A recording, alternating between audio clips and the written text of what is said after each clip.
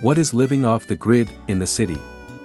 Humans have chosen, for a long time now, to partially live off of a certain grid, the natural ecosystem.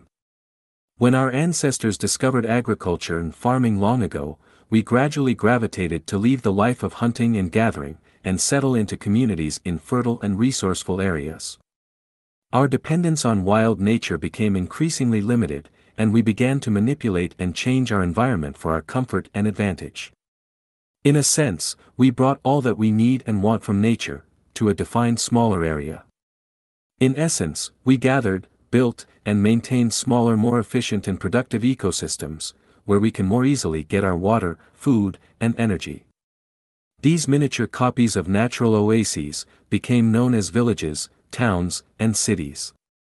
Over time, these places became organized and industrialized, and governed in many ways. Over the millennia, societies have been shaped by advancement, economics, government, and human factors. Many of our abhorrent human traits have corrupted these societies: greed, envy, control. These behaviors have harmed and corrupted many of the systems and institutions that governments have placed for your use in areas we call cities. Living in cities in our current world is the norm, whether is a small city, a town, or a large one, a metropolis.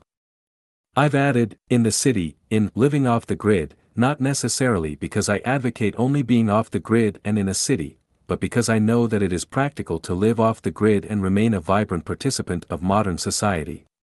This is something I often have to rebuke: you need not live in isolation in the woods to live off the grid. In fact, you are likely to become a leading contributor to creative and innovative methods, ideas, and technologies that can allow you and others to live not only off the grid, but also more efficiently and smartly, including in the middle of a city. For example, living off the electric grid should naturally encourage you to upgrade to more efficient electronics and appliances, perhaps DC-operated ones. And, if you choose to sever your utility water service, rainwater should suddenly become an attractive choice as a source of clean fresh water. And, you may want to invest in, or build, a rain harvesting system, even if you live in a high-rise apartment building. From solar cookers to solar water heaters, there is a myriad of technologies, old and new, that may spring to life while living off the grid. Most of which can be deployed while living in a city. You may even contribute to a citywide movement with your improvements and technologies. You may live off the grid in a small village, a small town, a mid-sized city, the sprawling suburbs, or even a high-rise metropolis. The point is, you don't have to be isolated, alone, and out of sight, if you choose to live off the grid. It is not illegal to live off the grid, and you may do it following all laws in your area. Although some aspects of living off the grid will be frowned upon, and rejected by neighbors and government officials, you cannot, lawfully, be forced to have or pay for anything or any services you don't wish to have. However, commercial interests and governments will, and do, try their best to make you believe otherwise. Yes, there may be more resistance and challenges to engage in an off-grid lifestyle in a city. If you rent a residential property in the city, for example, there may be more challenges for you to live off the grid, and may require you to be more creative and inconspicuous. For example, you may want to keep your utility services connected, but not use them, instead using your own sources of utility services. This may be necessary because private owners may stipulate you to stay connected to utilities, through contracts and agreements, because it may be in their interest that you do, and may be making money from the situation.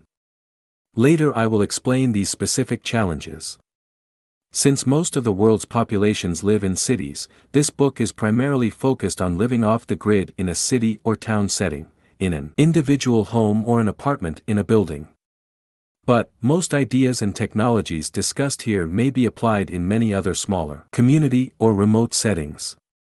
In summary, living off the grid in the city is completely reasonable, legal, and recommended as it has the potential to change the landscapes of today's cities. Large numbers of off-gridders would reduce many types of pollution in a city, lower resource demands, and improve the quality of life for all city dwellers.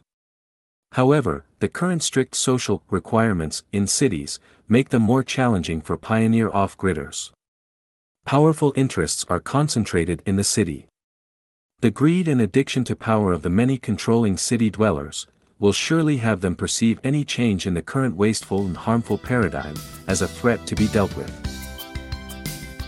Thank you for listening to this podcast. Please look for the next episode soon. And, please ensure you like this content, and subscribe, as a sign of support, and for me to continue to provide this type of content to people like you. By HVB. May, 2023.